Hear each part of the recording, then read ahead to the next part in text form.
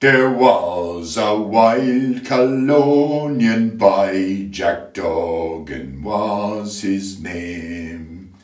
He was born and raised in Ireland in a place called Castlemaine.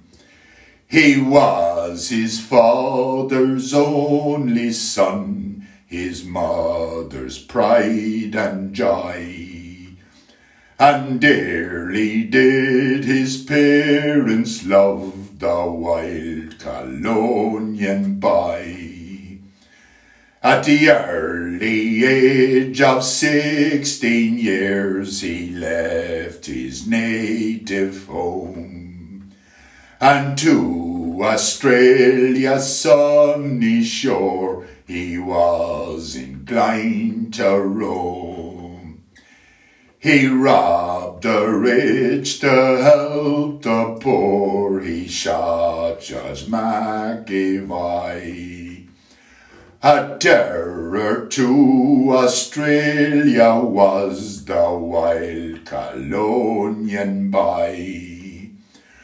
One morning on the prairie as Jack he rode along, listening to the mockingbird singing a cheerful song.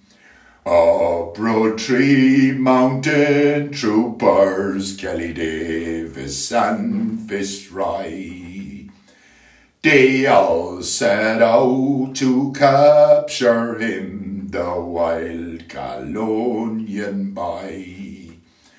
Surrender now, Jack Duggan, for you see we're 3-1. Surrender in the Queen's high name, you are a plundering son. Jack drew 2 pistols from his belt and proudly waved them high.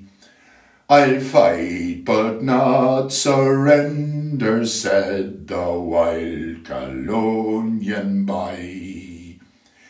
He fired a shot at Kelly, which brought him to the ground, and turned around to Davis, he received a mortal wound.